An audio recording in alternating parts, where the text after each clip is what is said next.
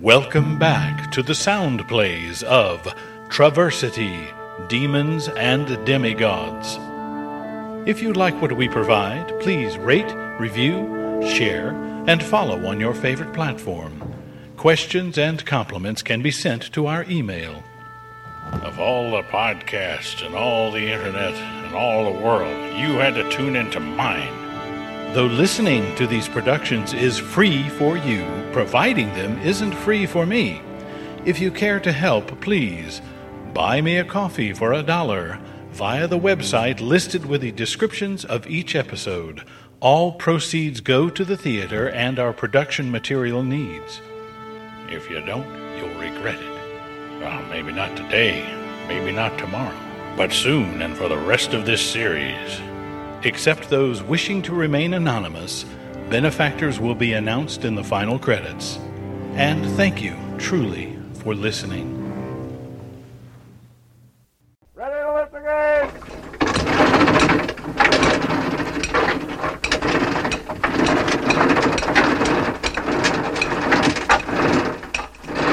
Step through the gateway and enter the universe of the Harken Theater.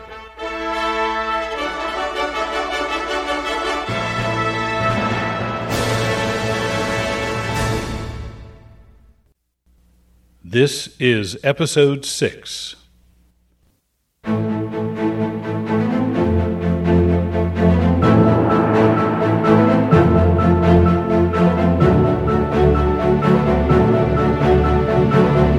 This is Book 2 of A Bridge of Doom by Kurt Paul Hotelling. Traversity, Demons and Demigods. The Journeys of an Enchanter.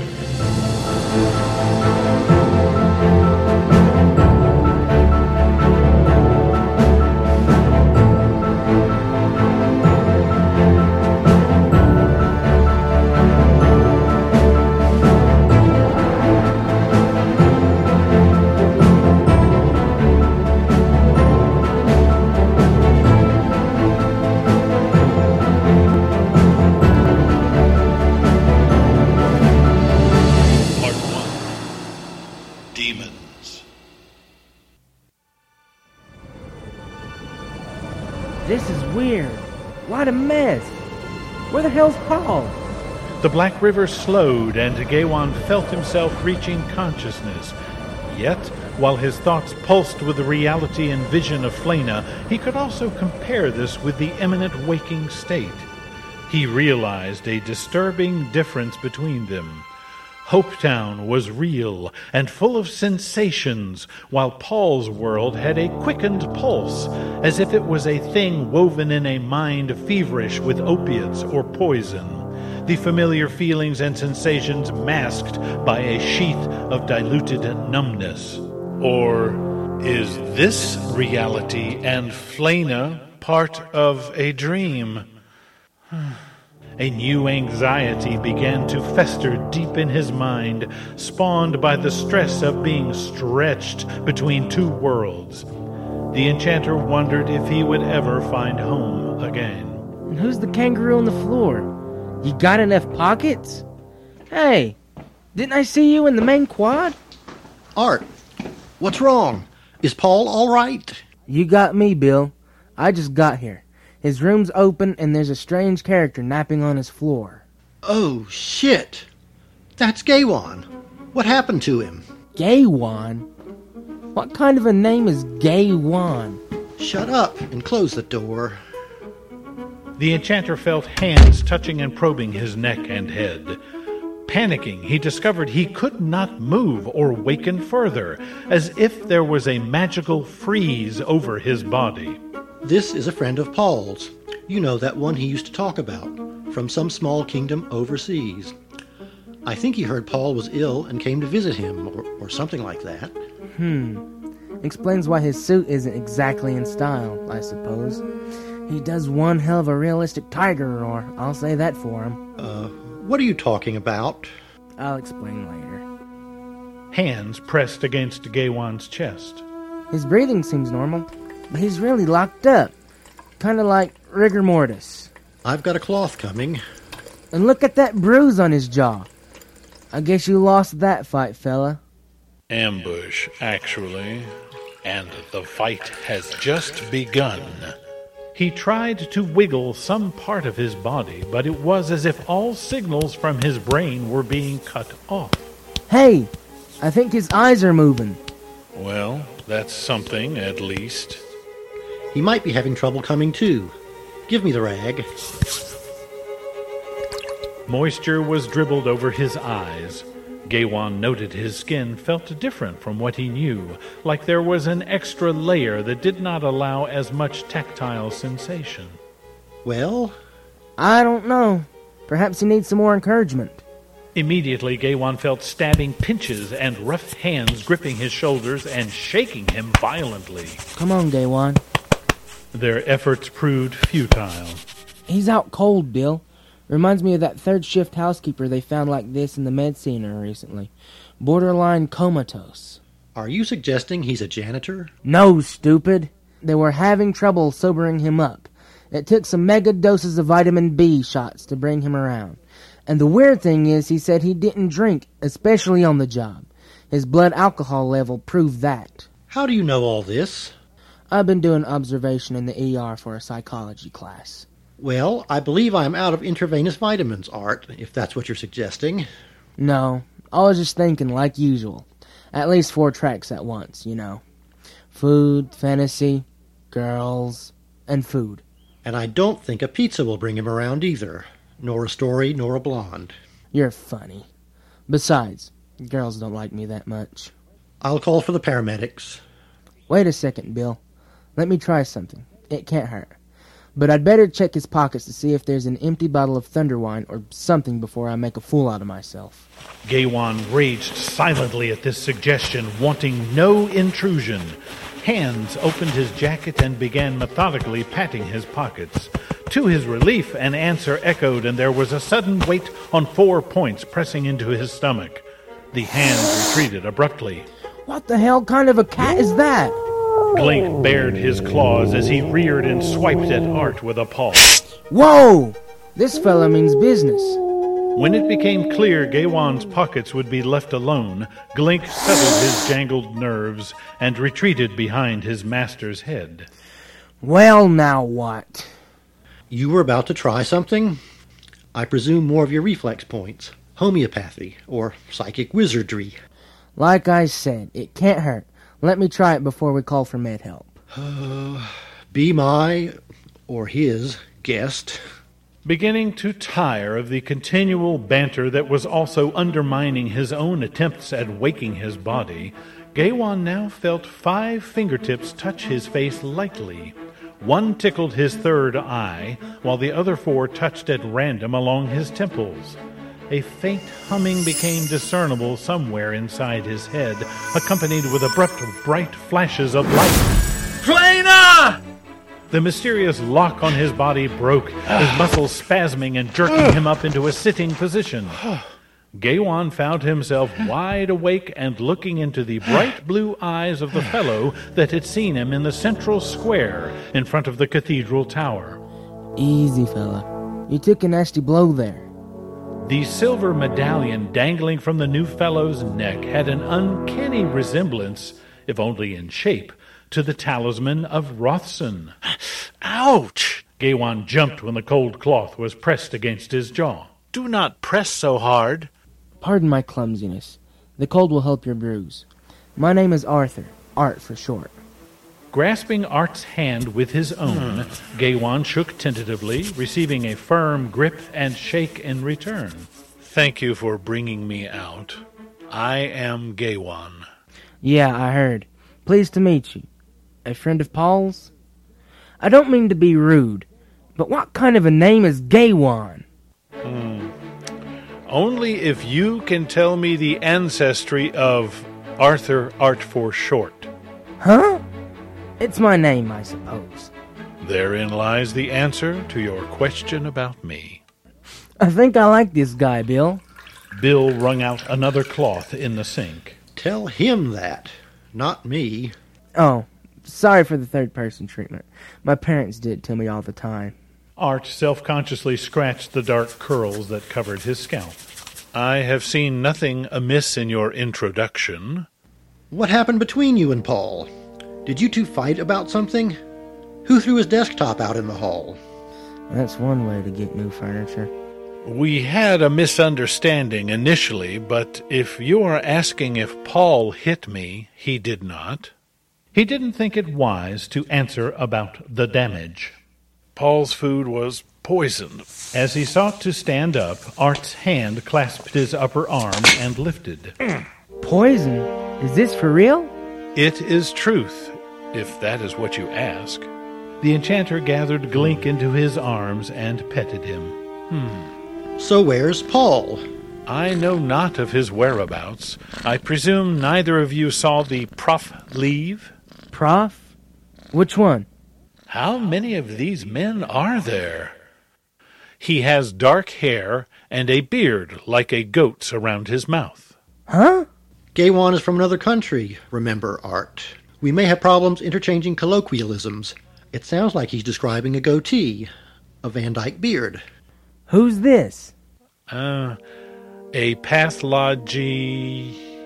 They looked at him strangely, waiting for him to finish. Prof? He felt both foolish and childish for not comprehending their words. Oh! A pathology professor? Yes. Now what would he be doing in the grad dorms? What does this prof have to do with you? He's the one who attacked me. They stared at him, stunned. Bill was obviously doubtful, yet uncomfortable with the idea of interrogating Gaywan further. Are you sure? The enchanter pointed to his bruise as mute testimony. Pay no attention to him. He's cynical about everything these days. Why did this man attack you? Feeling that he could trust Art to at least hear him out, Gaywan calmly related events as he thought best, carefully excluding facts dealing with his wardmate or his use of enchant. He had considered Bill's easy doubt and did not relish the idea of explaining the mystical secrets of using power to him. Kicked it open and attacked me. His tale ended. How did you find out about this poison? I smelled it. And Paul didn't? I am more sensitive to impurities than most people. Better not drink our polluted water then. More goop than just 2 H's and O. The enchanter considered Art's warning that their water was not the same as what he knew on Phaeac. Don't confuse the poor man, Art. He's doing well to understand us this much. Tacitly agreeing with Bill, Gaywan smiled. Okay then, what do we do now? Paul's gone, and it sounds like it might have been against his wishes. You're saying a faculty member has kidnapped a student? Where's your proof? For that matter, where's Marie? She'd know something. All right. There's no cryptic note constructed from magazine print, and I'm making melodramatic assumptions. I admit it. Art shrugged, then squarely faced Bill. But this friend of Paul's has been hurt by someone, and Paul is not here to account for it. Logic dictates against a faculty member wandering into a second-floor dorm and punching out the first person he sees without a motive. But a faculty member wouldn't. And who made the professors gods in your eye, Bill? Or have you forgotten they're human too? Dr. Russell smoking joints with his students? Mr. Mills hiding in the closet because he didn't want to teach one day? And don't start me on that sex that goes on behind closed office doors. Some for fun, some for grades. Just because we live on a university campus doesn't mean we're one step away from your mother's lap. What about those weird murders at Florida State? Are you suggesting a professor did those murders? No, you're missing the point. Look at it this way. If you went home to visit your father and found him gone while a friend of his was left injured and unconscious on the front porch, wouldn't you assume something was seriously wrong? Good point. So, getting back to Gaywan's story, there's really nothing so unusual about having a professor with a violent streak. Really, Bill, I think you take this almighty perfect teacher administration government crap too seriously sometimes. Granted, there seems to be a problem. Paul is the missing piece. We need him to tell us what's been going on. What do you propose we do about it? This is a pretty big campus. Finding him won't be easy, that's for sure. Maybe he went to the med center. He was sick. Not anymore. The two young men turned to see Gaywan sitting on the edge of the bed, staring intently into a fist-sized, faceted crystal he held before his eyes. Once I determined what caused his illness, I gave him a purgative. That explains the acid smell around the bathroom down the hall. That's a nice crystal you got there, Gaywan. I take it you're into healing with crystals where you come from? Gaywan was quietly amazed that someone here not only knew something about crystals, but also something that he had not learned. Healing? I haven't learned that skill. Scrying is the only thing I know how to do very well. Scrying? Archaic term. You'll find it only in old dictionaries, like Webster's Second Edition. It meant to see things with crystal balls. How did you happen to know that? I read a lot of classical fantasy novels. In my opinion, you're in danger of getting lost in fantasy. Yeah. At least I'm drug-free and still a virgin. Fantasy may be habit-forming, but it's clean and safe. Gaywan, are you saying you can find Paul with your crystal? Not exactly. Only in fantasy, Art. I will be able to see him, yes, but I am unfamiliar with this land, therefore I will not be able to recognize his surroundings. He wasn't sure if it would work at all, his head still buzzing slightly from overextending his earlier scrying of Marie. Art stared in disbelief for a moment, taken aback by the gravity of Gaywan's assuredness. I don't believe this. He met his eyes solemnly, determining what he saw there. Yes, you do. He had decided Bill was too grounded in tangible, explainable things to accept enchant, though such traits were not weakness in his mind. But Art was on the fence, teetering between unbelief and acceptance. He could experience the unseen, but not understand it. Will you assist me? Art was startled by the enchanter's depthless lucidity. Well, I'd like to, help, if you think I can. I've never done anything like this. Not true. What about that telekinesis stuff you showed me? When did you start believing that? You said it was a breeze or something, as I recall. I just don't like admitting when I'm foiled, that's all. There's no contrary evidence to what you demonstrated. I'll accept the fact that you moved those papers with your mind. Great, now he tells me. You are a psychic? Well, I guess. I don't write horoscopes or shit like that. I've noodled in TK and stuff, but I can't affect anything heavier than paper. But that's not what you want, is it? What do you want me to do? Stare into the crystal until I see something weird? If you ask me, this whole discussion is weird. Then you should feel right at home, Bill. Please!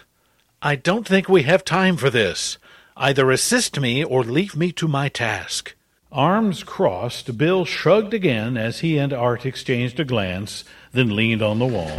Sure, Gaywan. We may not understand what you're doing, but what do you want? Your belief and understanding are not necessary. The quiet confidence in Gaywan's voice seemed to settle something in Art's mind. He probed the enchanter's eyes with an ember of trust in his own, making Gaywan wonder at the possibility of enchanters existing in this world, unaware of their abilities. Tell me what to do. Good. Gaywan stood beside the young man. All you need do is look into the crystal. Don't stare. Rather, watch with the attention you might give an insect that clings to a blade of grass. It may not move for a long time, but when it does, you will see it. Staring is like trying to grab the insect. It just hops away. Well, while you two stare at grasshoppers, I'll hop out and call the campus police. Bill, will you just stop and think? I have. Bill's brown eyes gazed coolly back through his black frames. There has been an assault on a guest by a faculty member. Someone has allegedly been poisoning Paul. Paul is presumed missing. Logically, we should inform the authorities. Goddamn Jack Webb worshipper.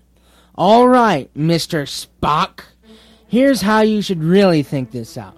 First, What you've said is true. Second, it'll take at least an hour or more for someone in blue to get up here and question us while making a report. An hour? Remember last year?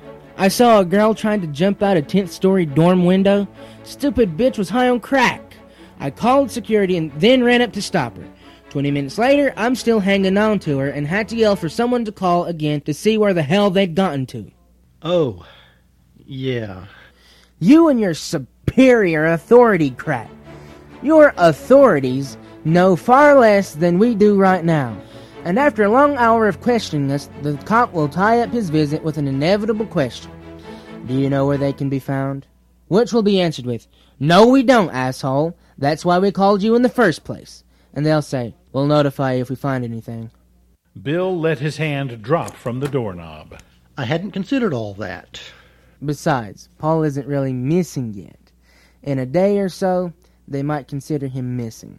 Disgruntled with the conflict and lack of action, yet knowing he needed them, Gaywan feigned patience. This won't take long, just a few moments. There. We can certainly afford a few minutes and not disturb a cop's coffee and donut. Let's do it, Gaywan. Sure. What the hell? Even I take a moment to read my horoscope on the comics page. Finally. Art, and Bill, if you like, please just watch the heart of the stone and wait. Do not expect to see anything. Just let it happen. That'll be easy. Ignoring the subtle banter, Gaywan concentrated on the stone, invoking the enchant for visually sharing what images he saw, then searched for Paul.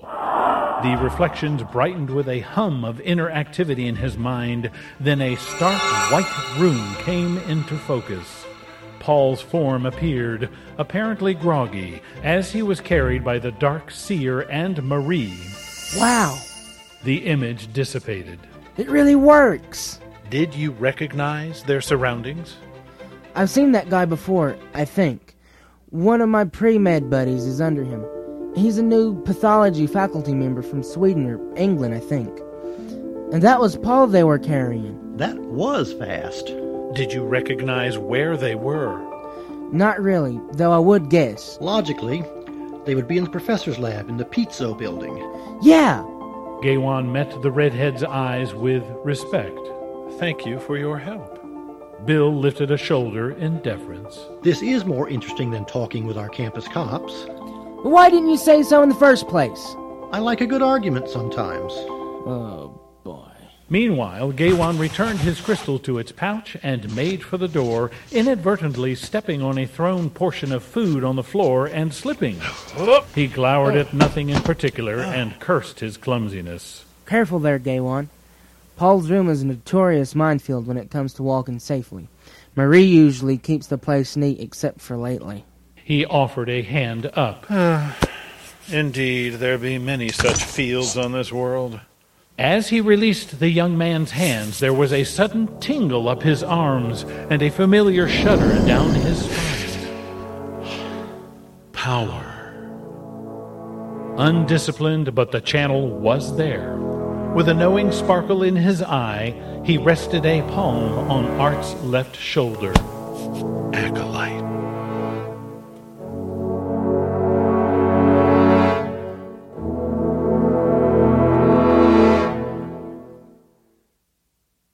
Chapter 6. The plaster walls and white lights spun in a frenzied dance with a polished gray floor as Paul felt himself being half carried, half walked down a corridor he recognized as part of the older buildings in the medical school. When he tried to turn his head to see who it was that held him tightly by the armpits, a terrible pain stabbed through his brain as if a pole was being rammed into his skull, subsiding only when he relented and allowed himself to be dragged anonymously. He puzzled over how he had gotten to this point, his memory fuzzy. He had been sick, but recently that had been changed. Gaywan! It all came back to him, right up to the moment when the goateed man stepped into his room and punched out the enchanter. When Paul tried to protest, the man, whom he recognized as one of Marie's professors, frowned furiously at him, his eyes like bottomless pits. That was the last thing he could recall before pressure engulfed his mind and his dorm room swam in blackness. Fatigued and feeling strangely heavy, he resigned his curiosity to staring blankly ahead and waiting to see what happened next. As he breathed, the air stuck in his dry throat, and he got an aftertaste of bile. Soon he was in a large laboratory with more white walls lined with black-topped tables, some barren, some loaded down with research equipment, microscopes, a particle counter that hummed quietly, slide boxes, books, stacks of paper on a lavishly appointed desk, a desktop computer, and some chemical distilling equipment. The only incongruous thing in the room was the worst. A large pentagram sketched out in red on the floor. Recalling his discussions with Gaywan about witches and devil worship, Paul wondered at the reality of being so close to that which had been little more than distant stories all his life. Clumsily, but not brutally, he was lifted by the shoulders and legs, then laid on one of the bare lab tabletops. Cool, polished wood pressed against his back, and he allowed the fatigue to overtake him. Damn, it's too soon for this. Dr. Brent ground his teeth in suppressed fury as he mulled over the situation, one that had gotten unexpectedly out of hand. He gazed sullenly across the table at the young woman who watched him with such devotion. She was a gift from the drow warlock, Sakandra, a companion to assist in his efforts at securing Paul for an unmentioned purpose. Sex with her had been unbelievable, though the frequency of it had been draining on his energy, both mental and physical. Disturbing was his inability to read or dominate her mind. The first time he tried, she laughed at him, and he decided to refrain from the more frequent intimate contact she openly craved, at least for the present. But it was difficult, as she seemed to have an insatiable appetite for sex. Thus, he had to resort to silly teasing games just to keep her at bay. Besides, any woman who wants so much physically will sooner or later demand something else. He had to admit, however, that she had made acquiring Paul much simpler than it would have been otherwise. While Brent had gained access to Paul's medical records and made a few adjustments, adding information describing a history of bouts with gastritis resulting from stress and tension as a stage actor, he had been quietly poisoning the lad with arsenic, an idea so simple and quaint that modern medicine rarely thought to look for it in a blood test. The plan had been working wonderfully, with Paul getting sicker and sicker. Brent had even made sure to wander through the lab when the emergency room was testing Paul's blood and urine, making sure possible signs of poisoning were not traced and documented. There would have been no question as to his whereabouts when Paul disappeared.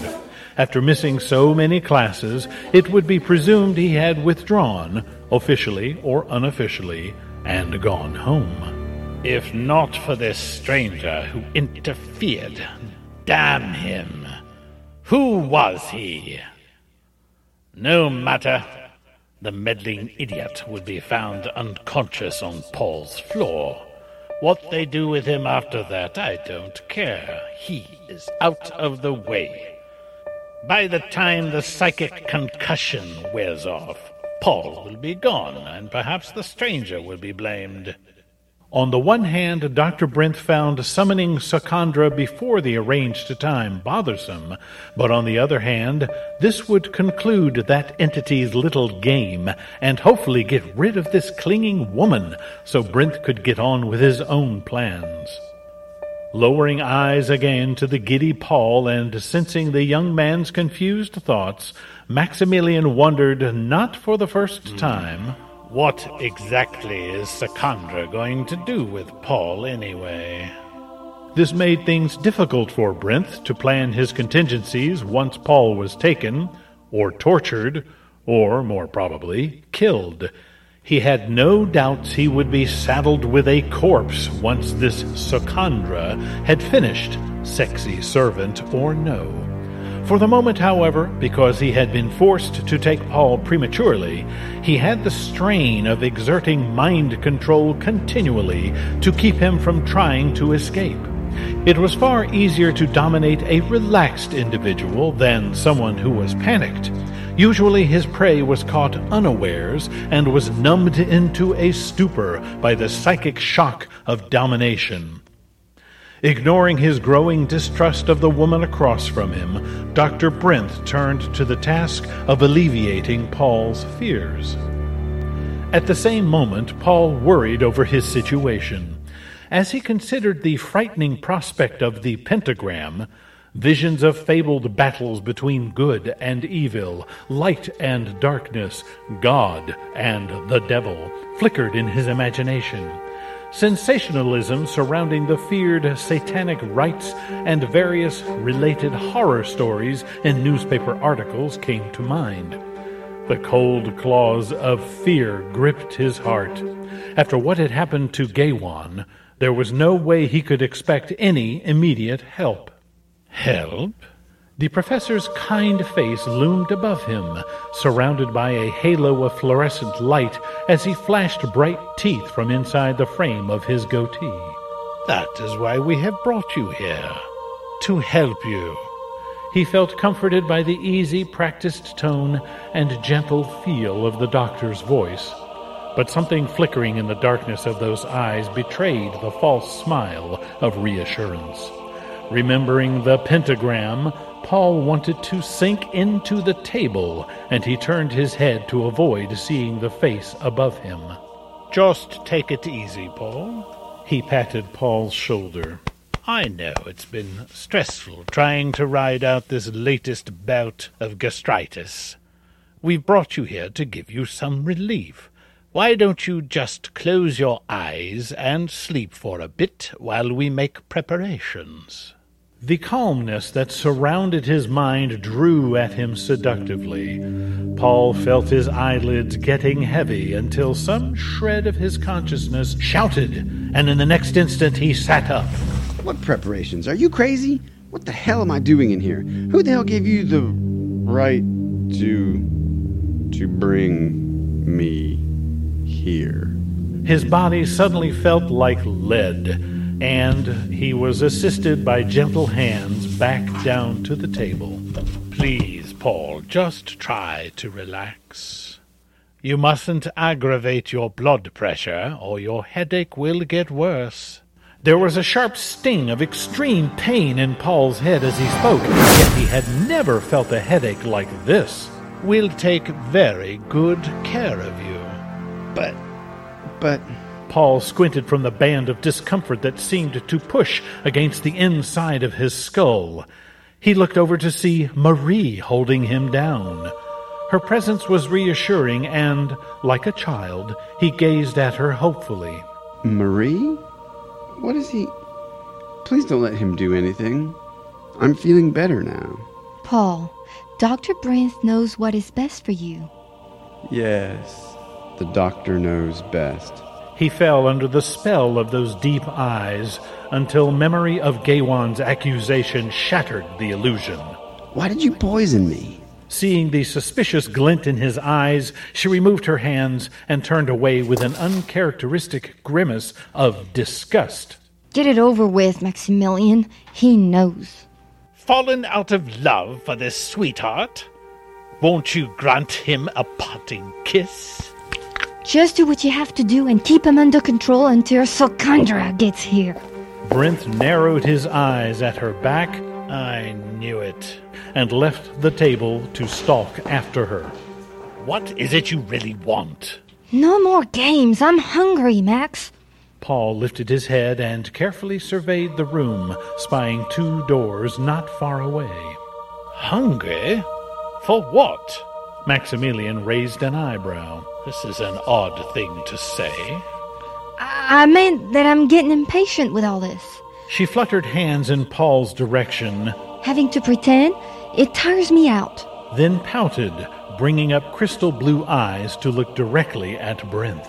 And I want you. My sexy witch. He faced Marie and rested arms on her shoulders. I'm only doing Secondra's wishes.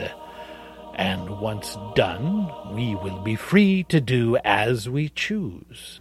But Secondra isn't here.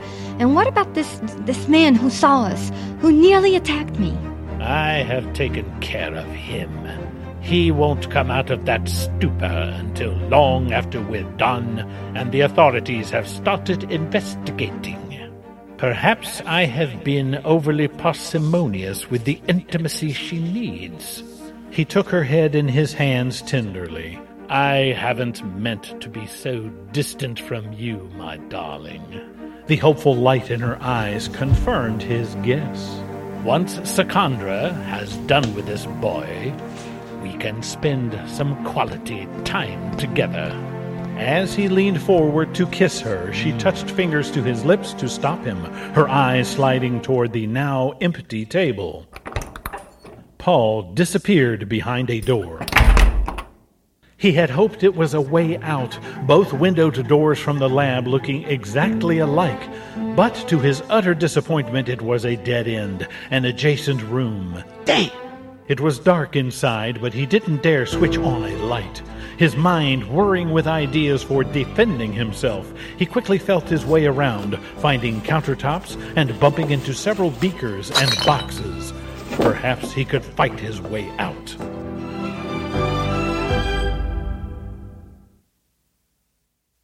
Knowing there was no way out of that room, Brinth thought of the saying about cornered animals and stole his way quietly across the floor. He tapped open the door and stuck his head through the crack, his beard bristling with irritation. Though dark, movement was easily detected within the room. He could hear Paul huddling behind a counter. He reached out with his mind to take control. Blast! Damn you. He wiped the side of his face where it was stinging, his hand coming away smeared with blood and smelling of alcohol.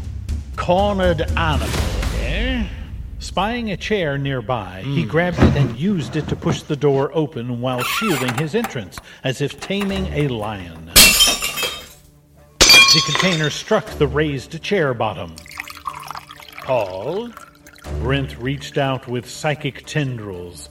The fear and determination he sensed in his target would make taking control more difficult, but it could be done. Let's not be playing games. Marie doesn't like them, does she? He felt for the switch on the wall behind him. It's time to come out. As the fluorescence flickered to life, the doctor spied Paul crouched around the corner of a cabinet, two large flasks in his hands, one emptying into another. Paul viciously flung the empty flask, Brinth barely lifting the chair in time. Oh. You poor fellow. The fever has affected your mind. Now, come along. The controlled attitude of the doctor nearly convinced Paul that he was being foolish by hiding and throwing glass. Yet the sense of danger signaled by his adrenaline kept his mind alert. Marie was a traitor, and this man was trying to hurt him. Discerning Paul's thoughts, Brinth decided his best strategy would be to play on his wrung-out feelings. Marie still cares for you, Paul. That's why she called me to come and help you get well. To hell with this slime. Paul stood up slowly and deliberately, making Brinth believe he had won him over. Ah, very good, Paul. I'm so glad you're coming to your senses. Up your ass, Limey. Paul brandished the flask with its unknown mixture of liquids. I'm no kid you can abuse for your damn devil worship. No sacrificial dummy here. One more step and you'll be wearing acid instead of skin. What'd you do to Gaywan? He realized his mistake as Brinth paused, eyebrows bunching in thought. Gaywan? Why does that name sound familiar? At the same time, he took a quick mental inventory of this chemical supply room, deciding the chances were quite favorable for acid being in Paul's flask. Back off. Paul cursed himself for forgetting the enchanter's warning about keeping his presence secret. I don't know what you want with me, but I'm through with this game. The game has already been played, Paul, of which you were the pawn. There is nothing you can do to change the outcome. Brinth noted it would take all his psychic strength to overcome Paul. Marie, give me link up for enhancement. A sudden lance of sharp pain in his skull made Paul nearly drop the flask out of reflex. He pressed his free hand to his head in a futile attempt at warding off the invisible attack. He hadn't been prepared for this. The pressure grew until his eyes blurred involuntarily in the wake of the psychic migraine. Stop it! Put down the acid and I will. All right, you win. Stop it. Put it down first. It was all Paul could do to resist the command. Gravity tugged his arms down as frustration mounted with his body's defiance of his brain's commands. In a last surge of desperation, he hurled the flask at the doctor, yet his aim was marred by the exertion of fighting the weight on his limbs. The flask smashed harmlessly on the wall, foul liquid seething and bubbling into the paint. His defiance crushed, Paul slumped to his knees, suddenly very tired and mentally exhausted, as if he had been swimming in mud. Brinth and Marie were upon him instantly, 4 hands descending and lifting him by the armpits. Don't hurt me. He was guided like a puppet into the main lab and laid back on the cold table. Much as he wanted to observe the goings-on around him, his eyes would not move, locked ahead by an alien dominance over his mind. Brinth's cold professional countenance wandered across his field of vision. His will is too strong for us to hold effectively for very long. Brinth gingerly dabbed a moist handful of gauze at the blood on his face. Get the key from my lab coat and fetch the sedative from the bottom drawer of my desk. Sedative? Will that hurt him? With a mocking smile, he glanced down at the helpless young man gazing blankly at the ceiling. Not really. I don't usually use the stuff, but in this case, it'll just make him manageable until Secondra arrives. Good. I'm getting bored with all this playing. Paul figured he must have faded out for a few moments because Marie was already holding a small vial across to Brinth, who had finished cleaning his wounds and was holding up a hypodermic syringe. Seeing the glinting needle, Paul decided that such a tool looked very evil and was being used by evil people. Marie? Evil? How can this be? Their love had been so complete, so real, and now she was a subservient assistant to this stranger. How could she be so different? Why haven't I seen this happening? Maybe I did. Overwhelmed by the hopelessness, the unreality of his situation, he wished he had the strength to cry. Dr. Brinth dispassionately eased the needle into the cork of the vial, then pushed in and pulled back on the plunger. At least tell me why. You'll find out soon enough. For now, you will sleep. Marie, see who that is. If it's one of the residents, tell them I'll be out shortly. Yes, Maximilian. She disappeared into the outer office where muffled voices were soon heard. Paul hoped it was something that would pose a delay for the doctor, yet this seemed very remote as his arm was swabbed with an alcohol-soaked cotton ball. Brinth peered into the syringe again, then tapped it with a finger as he half-smiled at his unwilling victim. Mustn't let you collect air bubbles in your veins, must we? Professor, there are 2 students here to see you. One says he has an appointment. Tell them I'm an appointment? Brinth stared at the wall in mild befuddlement. Must be the new graduate students. Scowled his irritation, then rested the hypodermic on the table. Can't have you visible to others just sleeping here. He looked down at Paul as if he was a lab specimen. I'm coming. You be good, lad, and stay put this time, I can explain a student laying here awake, wanting a professional opinion, but not otherwise. Much as Paul wanted to leap up and yell, he was forced to comply with the request. Having succeeded the first time, if only briefly, he again tried to consider escape, but the simple effort of thinking was too great, fatigue and gravity pulling like chains on his will. The more he tried, the worse it got. Thoughts shifted like cold molasses. Nothing covered, nothing reached, nothing resolved, a disturbing madness arising at the isolation. It was almost a relief when the brief eternity of bleak solitude ended with the doctor's return. This should keep you comfortable for a while. He sent a small squirt of the chemical into the air, then lowered the syringe to Paul's arm while Marie watched.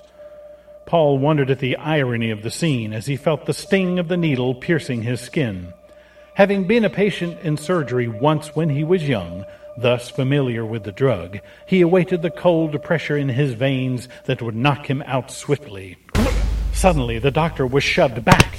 There was an abrupt tug, and the needle was yanked out of his arm. What? Paul could see the shiny plastic hypo flash through the air over and away from him. An unpleasant-looking device, and not the sort of thing one should play with. So sharp. The instrument was dropped to the floor, followed by the distinct high pitch of plastic crunching underfoot. That will end this nonsense. Gaywan! Dr. Brent's expression darkened to a glower of hated memory as he looked first at his would-be victim, then at Marie. One of the names Secondra had spoken. Gaywan? That foul mage is here? Alive? Impossible! At your challenge, the very Gaywan. Inwardly, he was disturbed this man should know of him. Brent reached over and slapped Marie hard. Bloody wench! You are the only other one to open that door! Gods preserve us. We should never abuse the fairer ones. A latex glove levitated from a nearby table and quickly struck the doctor. My challenge, sir. Your dispute is with me, not the woman. Eyes burning with new fury, Brent watched the glove fall limp to the floor. All at once, Gaywan flashed into view for an instant as his fist met Brent's jaw. The doctor spun from the force of the attack. Returning that whence you gave me. Blast! By the devil, I will destroy you! Ignoring Paul and Marie, Brent staggered back from where he stood, wrenching his coat from his shoulders and heading for the pentagram. Marie kept her place, in shock from Brent's abuse, a hand to her face in utter astonishment. To his frustration, Paul found he was still held in place on the table by the stubborn grip on his mind. His struggle against it was no less effective than if chains held him down. How you overcame my psychic attack, or even how you got on this world, I don't know, but it doesn't matter. You won't be alive much longer. Brent continued shuffling backwards while waving his arms about, hoping to ward off the invisible Gaywan. Marie imitated his actions and worked her way towards his desk. The doctor reached the center of his pentagram and quickly considered options. Any other time, Paul would have laughed at the sight of the pair looking like drunken birds. Brent glared darkly around the room and considered his next move. It's too early in the evening to call for Secondra. Such action would only work at the specific times of psychic energy flow, those being 12 o'clock midnight and 3:15 in the morning.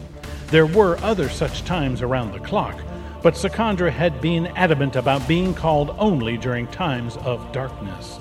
Brent could probably escape the lab office, but that would mean surrendering Paul and facing Secondra's wrath, an idea he didn't relish at all.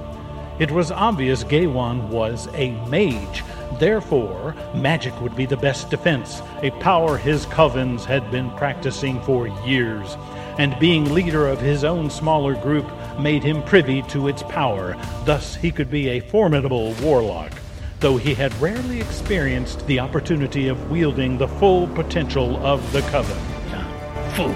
Cursing himself for taking so long to see the obvious, Brinth began to speak the secret names of his circle and the ancient forbidden names of the most powerful demons. The familiar tingle of the black magic warmed his limbs, and he started to shape the energy carefully, forming a shield around himself. But his efforts were cut short as several spheres of white light darted out of the air and into his face. All at once, the air was forced from his lungs as extreme pain knotted every muscle in his body. Marie and Paul saw his head surrounded with an electrical glow. Clutching his throat in agony, Dr. Brinth dropped to the floor, unconscious. Gaiwan faded into view, standing 3 paces in front of where the doctor had begun summoning his forces. I never liked demon worshippers. He quietly suppressed a shudder of chills. That pentagram radiated a most disturbing aura. At the same time, Paul felt the tremendous physical and mental pressure release abruptly, and before he could control it, the restrained tension of his body sprang loose. Like a coiled spring, he leaped off the table with a yell, tumbled for a few feet, then gathered himself. Are you all right? Paul stood slowly, his muscles aching. When he turned to face Gaiwan, his eyes widened in horror. There was the enchanter smiling at him, completely unaware of Marie, far to his left, aiming a snub-nosed .38 caliber pistol at him. The unreality of the scene left him unable to do anything. Gaiwan comprehended the spoken warning and spun about to meet the threat. Marie moved away from an open briefcase, her hand confidently gripping a small mass of dark metal with a short hollow tube aimed at him. I hadn't forgotten about you, my dear. With another unusual weapon, 'twould seem. With a hand, Gaiwan brushed his belt buckle and shimmered out of view again. Marie pointed the pistol at Paul. If I can take him, I'll put holes in you. So Kandra only wants you dead anyway. Stunned at the sight of Marie wanting to murder him, Paul could not move. He stared at her while his emotions raged with confusion. She cocked back the hammer, an alien glare in her eyes. Gaiwan shimmered back into view between Paul and Marie, ignorant of the danger as a dagger flashed in his hand. Wanting to put holes in my friend? This will not do. What's next, mage? Why don't you disappear like the coward you are? Just matching that by which you have attacked, young creature. Outwardly visible but truly unseen. Paul shook off the jolt and grabbed his enchanter friend to yank him down out of the line of fire, but as his fingers took hold, he heard Marie's voice in his mind. Hold him, my darling. So irresistible was the request that Paul could only comply and held Gaiwan in place while his thoughts screamed otherwise. Paul! Then let us see your puny knife match the power of this weapon! Suddenly there was a deep stinging pain in the enchanter's gut. He stopped struggling with Paul long enough to see the glint of mocking laughter in Marie's eyes, then looked with shock at the large stain growing on his shirt.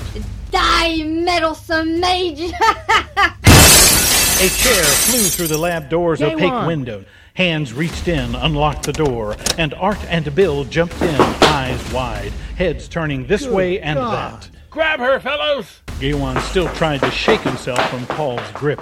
The wound in his side burned like an arrow, yet there was no shaft protruding from his flesh. A distant part of his mind wondered if this was how it felt to his past opponents when he had wielded his dagger's mystical power. Seeing the gun in Marie's hand, Art and Bill approached cautiously, spreading out. Marie glanced at them both, uncertain, and suddenly she was gone. Both men froze, staring with disbelief at the space where she had stood. The weakness spread so quickly from his wound, Gaiwan would have fallen to his knees had Paul not been holding him. Art, get Paul off of me. I'll take care of her. Baffled but compliant, the two pried Paul's fingers from Gaywan's shoulders and pulled him back. At the same instant, the enchanter felt his wardmates panic as he received an image of the mudcat yowling with terror and clawing at the base of Paul's dormitory room door, wanting to get out and come to his master's aid. Despite his pain, Gaywan shifted thoughts to Glink and reassured him that, though he was hurt, he was not in danger anymore. It's all right, Glink. It's all right. Hearing his master's mind voice calmed the mudcat, and he quieted. Before stepping back from the intimate mind-to-mind contact, Gaywan answered Glink's query about Paul's door. He was used to levered latches, not spherical, shiny knobs.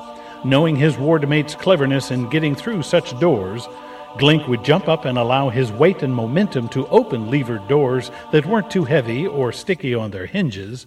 Gaywan afforded another instant of attention and pictured how his paws could grip and shift the knob if the room were unlocked. Otherwise, he gave Glink instruction to stay where he was, that he would come for him soon.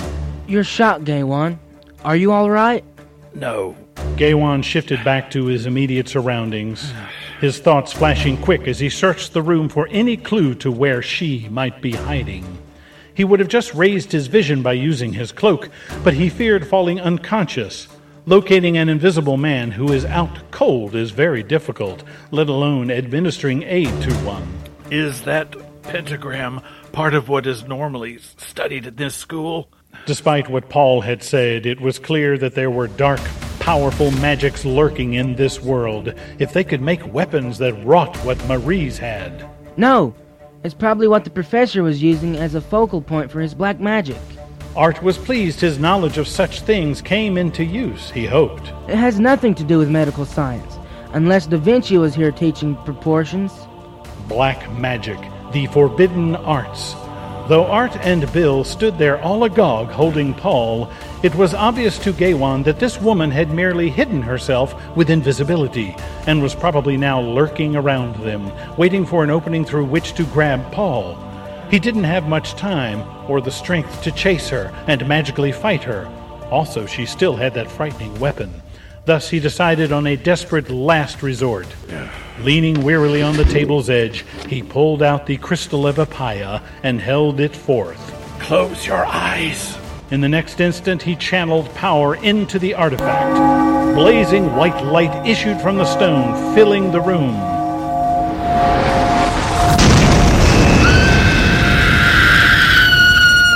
And then the white fire was gone. Holding on to a confused Paul, Art and Bill opened their eyes to see Gaywan sprawled on the floor, unconscious, and an unfamiliar young blonde woman huddled on the floor next to the chalkboard.